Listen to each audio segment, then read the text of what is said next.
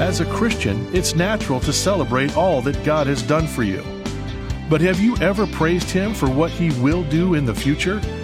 Today, on Turning Point, Dr. David Jeremiah explains why King David did just that, and why it's so beneficial for believers in this generation as well. To wrap up the series, When Your World Falls Apart, here's David to conclude his message, The Best Is Yet to Come. Friends, I hope you are excited about the Psalms as I am, and will take some time to study them on your own and be blessed by the message of each of them. Do a little homework and find the historic context of when the psalm was written and why, and it will come back to just overwhelm you with a sense of God's love for you. As He loved David, He loves you. And these Psalms were meant to be an encouragement. I hope we've whetted your appetite for it during these days that we've spent in the Psalms. And once again, the book is called When Your World Falls Apart. The kind of notes and outlines of all the Psalms we've studied are in that little study guide. There's a book called When Your World Falls Apart. You can order that. That was written shortly after I came back from my bout with cancer. There's a CD album. You can get that from Turning Point, all of the material. And if you want to do a Bible study or a small group meeting on this, it's a great thing to do. So go to davidjeremiah.org and you can find all the information. I haven't been telling you much about Israel because the registration for this event has just been going beyond anything we ever dreamed. But I want to remind you once again, before this month gets away from us, that we are taking a tour to Israel March the 12th through the 22nd in 2024. And we'll be visiting all of the key places, the Jezreel Valley, Golan Heights, the Jordan River Valley, the Old City, the Judean Wilderness, the Dead Sea. We'll be in Jerusalem for several days. We'll be in the garden where the tomb is. You just don't want to miss it. If you can possibly put that in your budget and on your list of things to do, come with us and be sure to get after it pretty quickly because the rooms are filling up and we're going to have to let this thing be finished here before we know it. Okay, well, let's get started with the last of these messages. This is part 2 from Psalm 16 of The Best Is Yet to Come. David pauses, as we often ought to pause in the parentheses of our life, and reflected upon the fact that he had some good friends among the people of God. Have you ever stopped for a moment when you're in the midst of difficult times and counted up the true, godly Christian friends that God has given you? One of the best things about going through difficulty, going through a little storm in your life, is that all of a sudden the true nature of God's people is evidence to you, and you find out that you have some wonderful, godly friends who God has given to you. So he rejoices in the presence of God. And then very quickly in the next verse, he talks about seeing God in His principles. In verse 4, he says, concerning the sorrows shall be multiplied who hasten after another God. Their drink offerings of blood I will not offer, nor take up their names on my lips. David begins to think about the people that he loves, and then he begins to think about the people he doesn't think so much about. Now, I know we're supposed to love everyone, but David here is talking about those who offer themselves to idols and those whose lips breathe the names of idolatry. David had seen the idols of Moab and the idols in Philistia, and he had heard about the idolatry that had gone on in the history of his own people. And he said, as I sit here thinking about all of this and meditating on the goodness of God, I am so thankful for the principles of God's holiness that have kept me from being an idolater and from uttering the name of idols with my lips. And he just revels in the presence of Almighty God. You know, if God never did anything for us, if we couldn't enumerate on our hands the blessings that we feel, if we truly understand our Bibles, men and women, just to know God and just to know that He knows us is blessing enough to keep us occupied for the rest of our lives. But David doesn't stop there. He moves in the main part of the psalm to seeing God and what He is doing at the present time. He remembers who God is, and then in verses 5 through 8, he remembers what God is doing. And we'll go through these very quickly, but you will notice how wonderfully they are listed for us.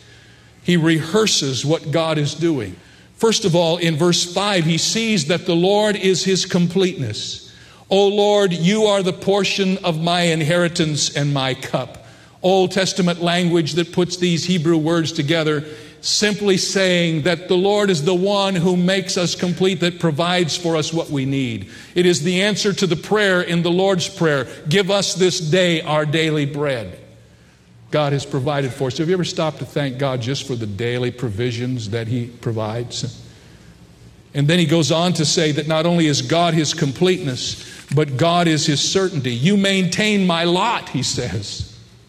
Now, that doesn't mean God takes care of the empty lot you own out in the country. The word lot here means your circumstances. He takes care of your circumstances. Isn't it an interesting thing that this one who writes these words in this parenthesis in his life is the one who has been hunted down by Saul. He's the one who has been thrown out of his home, the one who has lost his presence among the people, who can't worship with the people of God in his city. He's a fugitive to his own family. And yet he's able to praise God in the midst of it all and say, oh Lord God, you maintain my lot. You take care of my circumstances. If anyone had to learn this lesson the hard way, it was David. And it was God who protected him through the long days of Saul's hatred toward him.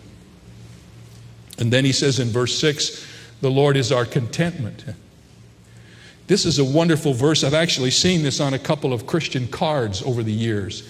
Never have quite understood what it meant, but I now understand what it means, and what a blessing it is.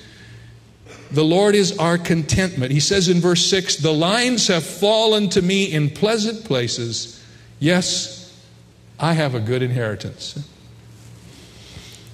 Lord, when I look back over my life, I've had a good life. And I have a great deal to be thankful for. Can you say that? When I look back over my shoulder, I was born in a Christian family. I was reared on the gospel, nurtured on the milk of the Word of God, given the privilege of going to Christian schools and Christian college, and blessed with godly friends who gave me good counsel when I needed it, and on, protected from the things that could have and maybe should have happened to me when I was running wild as a young man. And I look back and say, oh God, man, I've had a good life. I'm more blessed than I should be. I should have lived at least 150 years to be this blessed. But God has blessed me. That's what David is saying. He's saying, the lines have fallen to me in pleasant places, and I have a good inheritance. When you get yourself down in a self-pity party and everything gets out of perspective, you need to come back to realize what you have and how God has blessed you, and be content with what you have. The Word of God says we can learn in whatever state we are to be content. Philippians 4:11. Did you know that? And did you know it's something you have to learn? It's not something that automatically happens. You don't just wake up. Some babies are born contented and some are not. All babies are born discontented. They have to learn to be contented. Oh, they may be more compliant than others, but you let them not have their bottle in a short period of time, they become discontented. Amen? You have to learn contentment. David, like Paul, learned to be content.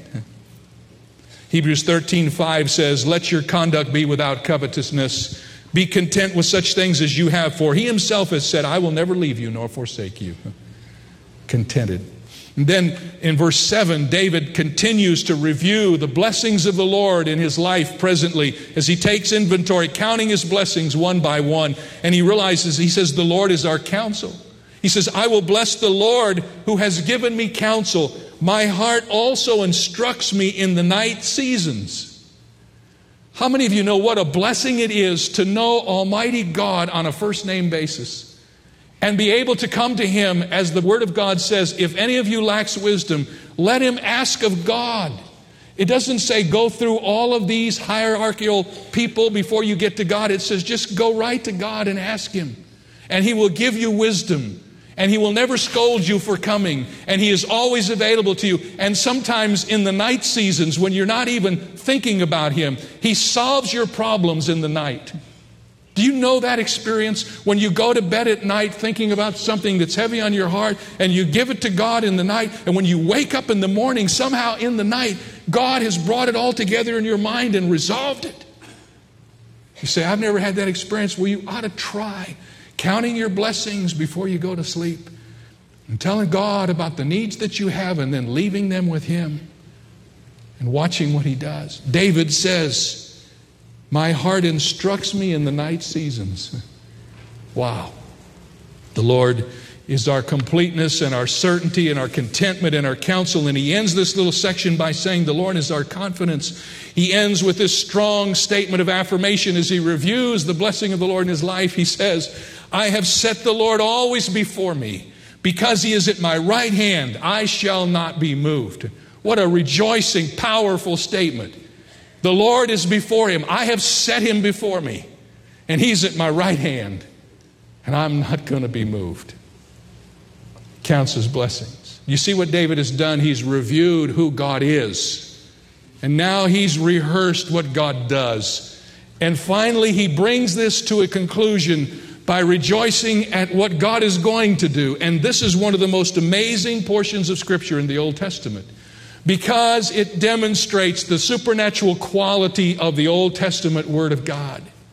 Here in the Old Testament, David looks out into the future, and through the eyes of faith, he sees things he has no right to see. He comprehends things that have never been communicated to him, as far as we know from the Scripture, except through faith by the Holy Spirit. And he writes accurately, so much so that when New Testament writers set out to talk about the truth which he unfolds, they quote this psalm as evidence. Now let's watch what happens. First of all, in rejoicing what God was going to do for him, David looks into the future and he says, I'm just having this wonderful time of praise, rejoicing, and I see the resurrection. Notice verse 10. He says, for you will not leave my soul in Sheol, or in the abode of the dead, or in the grave, nor will you allow your Holy One to see corruption. And notice in the text, the words Holy One are capitalized in the Bible because they're a reference to the Lord ultimately. But you see, before David even saw the resurrection of Christ, he saw his own resurrection. He has been reminded that while he doesn't understand completely what's going to happen, David has rehearsed for all of us all the good things God has done for him and is doing for him in his life. And it is incomprehensible to him that a God who would so care for him during his life would not care for him in his death and beyond. And so David sees that he will not be left in the grave, nor will he be left to suffer corruption. He sees his own resurrection. For some reason, God allowed David to know things about the future and what he was going to do that you don't find in the other books of the Bible. For instance, periodically people will come to me after someone they know has lost a baby, and they will say, Pastor, what happens to a little one when it dies? If it's not old enough to have understood and accepted the gospel, what if it's just 3 or 4 or 5 months old? What happens to that child? And of course, if you've ever had that question asked, you know that the answer to that is found in the story of David in the Old Testament. When his little baby died, the baby born to him in Bathsheba. And the Bible says that while the baby was sick unto death, that David fasted and he wore sackcloth and he mourned. When the baby died, David got up and dressed, anointed his body, quit fasting, and went back to life. And nobody could understand. It seemed like everything was upside down. And someone came and asked him, why do you act? This is a strange way to act. And David responded in the words, 2 Samuel chapter 12. Listen to what he said. And he said, while the child was alive, I fasted and I wept, for I said, who can tell whether the Lord will be gracious to me that the child may live? But now he is dead. Why should I fast? Can I bring him back again? I shall go to him, but he shall not return to me. What did David say? He knew that God had cared for that child and that someday he would see that child again. How did David know that? Through the eyes of faith, God had given him that knowledge, that there is life after death, that there is a place God has prepared for those who love him, and that even though he did not have all the details that are written for us in the New Testament scriptures, he knew enough to believe in his own resurrection. But there's something even more amazing here. He believed not only in his own resurrection, but he saw enough to write about it, the resurrection of the Messiah. You say, Pastor Jeremiah, where is that here? How do I know that? Listen to the words here in the 10th verse. For you will not leave my soul in Sheol, nor will you allow your Holy One to see corruption. David could never have been the fulfillment of that phrase because he would not be considered the Holy One. You will show me the path of life, and your presence is fullness of joy. I can only appeal to the New Testament commentary on this, and I want to tell you that on 2 occasions this passage is quoted in the New Testament. When Peter was preaching on the day of Pentecost, in that great sermon that caused so many people to believe, he is preaching, and in the words of Acts chapter 2, we read, now watch carefully, whom God raised up. He's preaching on the resurrection. You can hear Peter's voice. Whom God raised up, having loosed the pains of death, because it was not possible that he should be held by it. For David says concerning him, I foresaw the Lord always before my face, for he is at my right hand, that I should not be shaken. Therefore my heart rejoiced, and my tongue was glad. Moreover, my flesh also shall rest in hope. This is a direct quote from Psalm 16.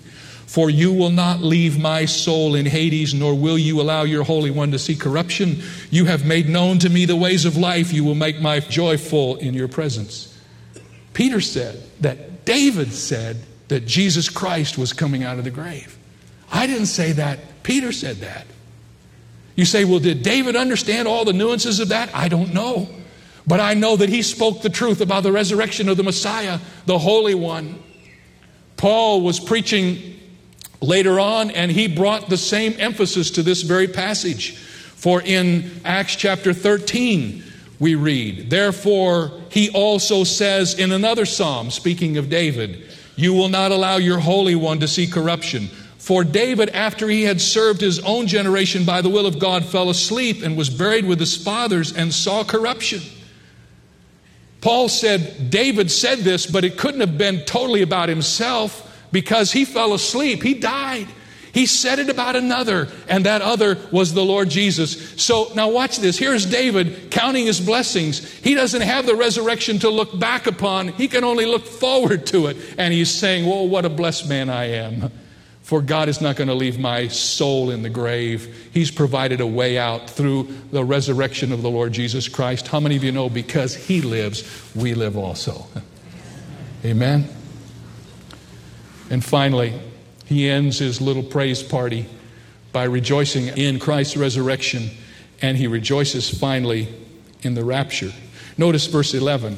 It says, for you will show me the path of life, and in your presence is fullness of joy.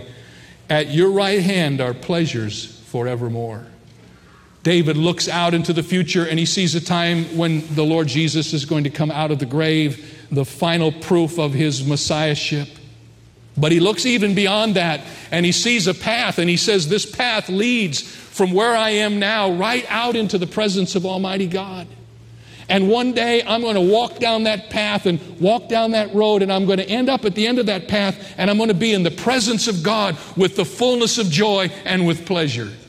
I want to tell you something. We're so pleasure mad in this world today, but we don't even have a good definition of it. There is no pleasure in this world that can even be compared to the pleasure of being in the presence of Almighty God for one moment, and we're going to live with him for eternity. And David looks beyond it. You say, how does one get to the presence of the Lord? Well, right now there's only two ways. You can die as a Christian, and Paul said, for me to live is Christ, and to die is gain. And in 2 Corinthians, he said something like this, that when you die, what happens is you're absent from the body and present with the Lord.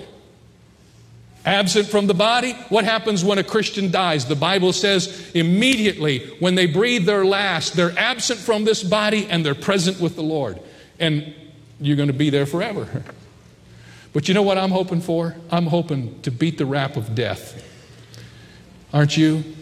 I'm looking forward to the rapture. Paul says in 1 Thessalonians chapter 4 that the Lord himself will descend from heaven with a shout, with the voice of an archangel, with the trumpet of God, and the dead in Christ will rise first, and we who are alive and remain, and I hope I'm among that group, shall be caught up together with them in the clouds to meet the Lord in the air. Now watch this. And thus we shall always be with the Lord. That's how you get into the presence of the Lord. You either die into his presence or you fly into his presence. Amen? And David saw that. You know what? If all you knew about life was who God is and what he does, that'd be enough to keep you happy. But then you know not only who he is, but you find out how he ministers to you. He's your counselor. He's your friend. He's your provider. He's your satisfaction. He's your contentment. But then added to that is the fact that he's got this future prepared for us in his wonderful place where we are going to be with him forever and know joy as it's meant to be known and pleasure as we've never known it. And it says it's going to be the fullness of it all, out to the fullest extent. Tell you what, you meditate on that for a while. Then you stay in your little pitiful funk and you ask me, what's wrong? I'll tell you, you just need to go back to the Bible and find out what God has done for you. And there's not a one of us here that doesn't have an awful lot to rejoice about. Amen? A woman came to her pastor. She'd been in the church for years. She was very, very sick, and they didn't expect her to live for much more than a week or so. She called her pastor up, and I've had people do this. She said, Pastor, I want you to come over. I want to plan my service. So he went over to her house, and she told him all the hymns that she wanted to have sung, all the scriptures she wanted to have read, who she wanted to sing the solos. But then she said, Pastor, there's one thing I want you to do. I know you're going to think this is strange, but I want you to hear me now, and I want you to promise me today that you'll do this. And he said, what's that? He said, well, when they lay me out in the casket and they bury me, I want to be buried with a fork in my right hand. He just could not believe anybody would ask for something so bizarre. She wasn't an overeater as far as he knew. He said, well, you know what? I've never had anybody ask me that before, but he said, if you'll try to help me understand why you're doing it, maybe it will help me feel better about doing it. She said, Pastor, one of the things I've loved about this church, I've been coming here since I was a little girl. She said, I don't think I've missed one potluck dinner since I've been coming. We used to have them all the time. And she said, I remember this. After the first course was served, one of the deacons or the elders would stand up and say, save your fork, the best is yet to come. And she said, I want to be buried with a fork in my hand, so when they walk by the casket and look at me, you'll be standing there, and when they say, what's that fork? You can tell them, the best is yet to come. Amen? Amen. We have a lot to be thankful for. I don't know what kind of misery index you're living in, how difficult it is for you. But I know this, in the midst of it all, you can take a little parentheses out of the war. Get someplace alone with Almighty God and remember who He is and what He's doing and what He's got planned. And let me tell you something. When you've summed it all up, you're going to have to say this. This is pretty good. But the best is yet to come. Amen. Amen. Well, thank you so much for being a part of this series that has featured the Psalms of the Old Testament, and I trust they have been as encouraging to you as they have been to me. Tomorrow, we will start a brand new series from a very famous portion of God's Word, the 13th chapter of 1 Corinthians, known as the love chapter. We will examine 12 parts of the love chapter. Every one of the descriptions of love that is in this chapter will get a full message. We will know more about love when we get done than we know now, and we will certainly be better at expressing love if we follow through. This is one of the great chapters in the Bible, and I have to admit that I'm intimidated by this a bit. But what can you say about 1 Corinthians 13 that makes it better? Well, we're going to do our best, and we hope you'll join us beginning tomorrow right here on this good station as we begin the power of love. Thanks again for being a part of this series. We'll see you next time on this station.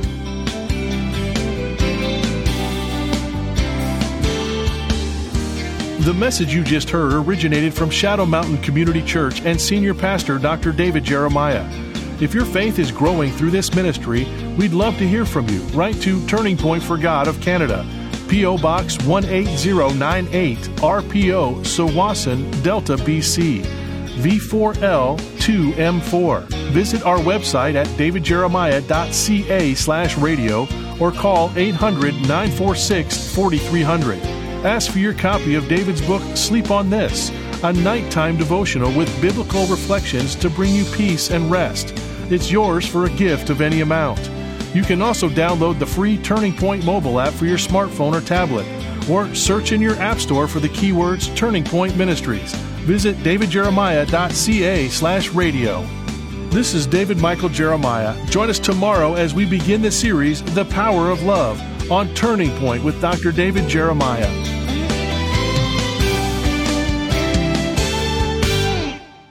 Do you long to know God better? In his book, The God You May Not Know, Pastor David Jeremiah walks readers through how to develop intimacy with God, discover his character, and encounter God's holiness. For a gift of any amount to Turning Point, you'll receive this inspiring book. Gifts of $55 or more will receive the Knowing set, and gifts of $75 or more will receive the God You May Not Know set. Learn more at davidjeremiah.ca. Turning Point presents the Jeremiah Study Bible, drawing on more than 40 years of study by Dr. David Jeremiah. Take your personal Bible study deeper with unique introductions to each book of the Bible.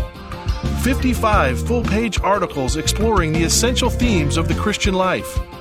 8,000 study notes with insightful and practical content, an extensive cross-reference system, and helpful sidebars that extend to topics beyond the study notes. You can also take advantage of online resources available to you at jeremiahstudybible.com. Great for individual or small group studies, this Bible is available in the New King James and New International versions in standard or large print, as well as the English Standard Version in standard print with several cover options.